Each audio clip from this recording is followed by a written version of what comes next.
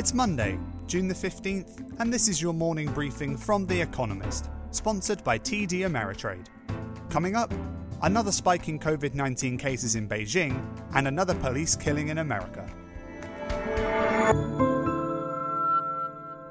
First, the world in brief. 71 people in Beijing tested positive for COVID-19, as a new outbreak linked to Xinfadi, a wholesale market in the southwest of the city, raised concerns of a second spike of infections. Nearby residents have been banned from leaving their homes, and sports events were cancelled. Investors held their breath, awaiting better news about China's economic recovery. A court in the Philippines sentenced Maria Ressa, the founder of the Rappler news website, to 6 years in jail.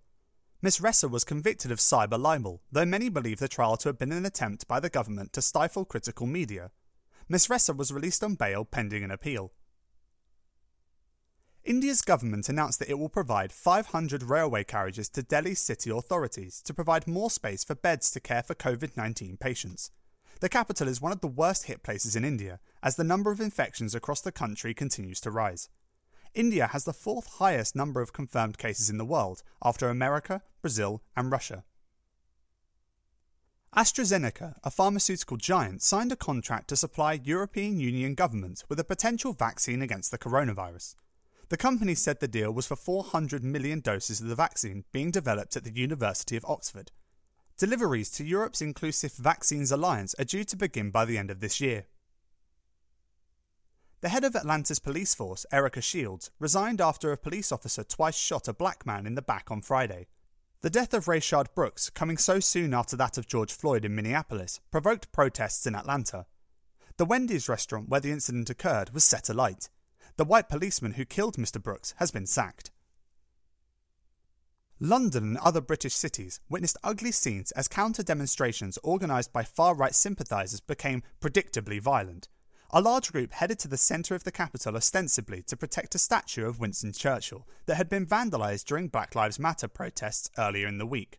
More than 100 people were arrested in London alone.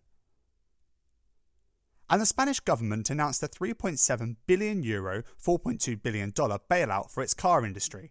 The sector, which represents about 10% of the country's GDP, has been particularly hard hit by Spain's lockdown. The Prime Minister, Pedro Sanchez, said further details will be released today.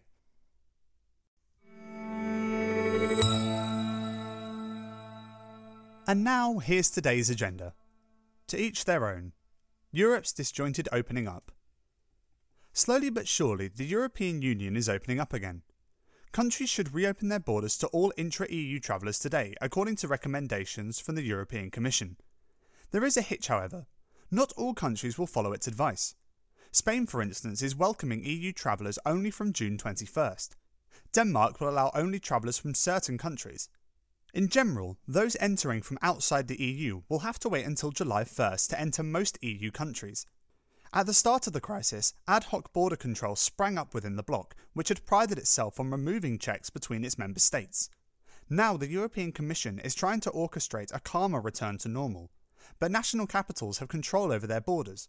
All Brussels can do is ask nicely. V-shapes. China's economy. The world's second largest economy is well on the road to recovery from its coronavirus slump. But the recovery's strength varies greatly between sectors. Industrial production was the fastest to rebound as China made reopening factories a priority. Consumption has been slower to take off, weighed down by weak employment prospects as well as lingering concerns about infections. Data published today confirm that China is simultaneously experiencing two different V-shaped recoveries, a sharp V depicting a fast rebound on the supply side of the economy, and a lazier V depicting a weaker rebound on the demand side. Promisingly, industrial strength seems to be spilling over into the job market and consumption more broadly. Retail sales fell just 3% in May from a year earlier, far better than the 20% plunge they took in February. More worrying is a new cluster of coronavirus cases in Beijing, which threatens to depress activity again, ultimately making for a rather messier W-shaped recovery. Trying times. Duterte versus the media in the Philippines. President Rodrigo Duterte's administration can chalk up another victory in its battle with Philippine media. Today, Maria Ressa, a journalist and founder of Rappler, a news website, was found guilty of libel. The case was based on a legal technicality, giving it the appearance of a pretext for persecuting Rappler. It is among several brought against the journalist and her website that are widely thought to be part of a campaign to silence media that the president deems hostile. Mr. Duterte says his government is simply upholding the law. Until those cases are heard, Rappler is still reporting the news. Another news outlet is less fortunate. The law has already silenced the biggest television network in the country, ABS-CBN. It is now off the air because Congress dragged its feet renewing its franchise after Mr. Duterte complained that it failed to broadcast political advertisements for which he had paid.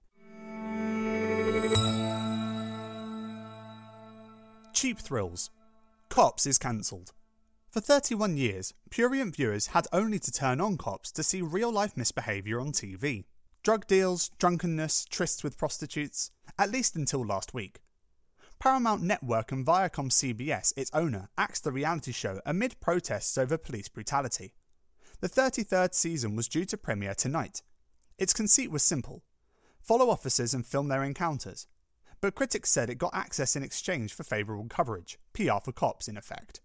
Many of those arrested were probably in no position to consent to appearing, being too confused or high. The show played up drugs which accounted for 35% of arrests at 3 times the true rate. Ratings were bad, so studio bosses will not mourn.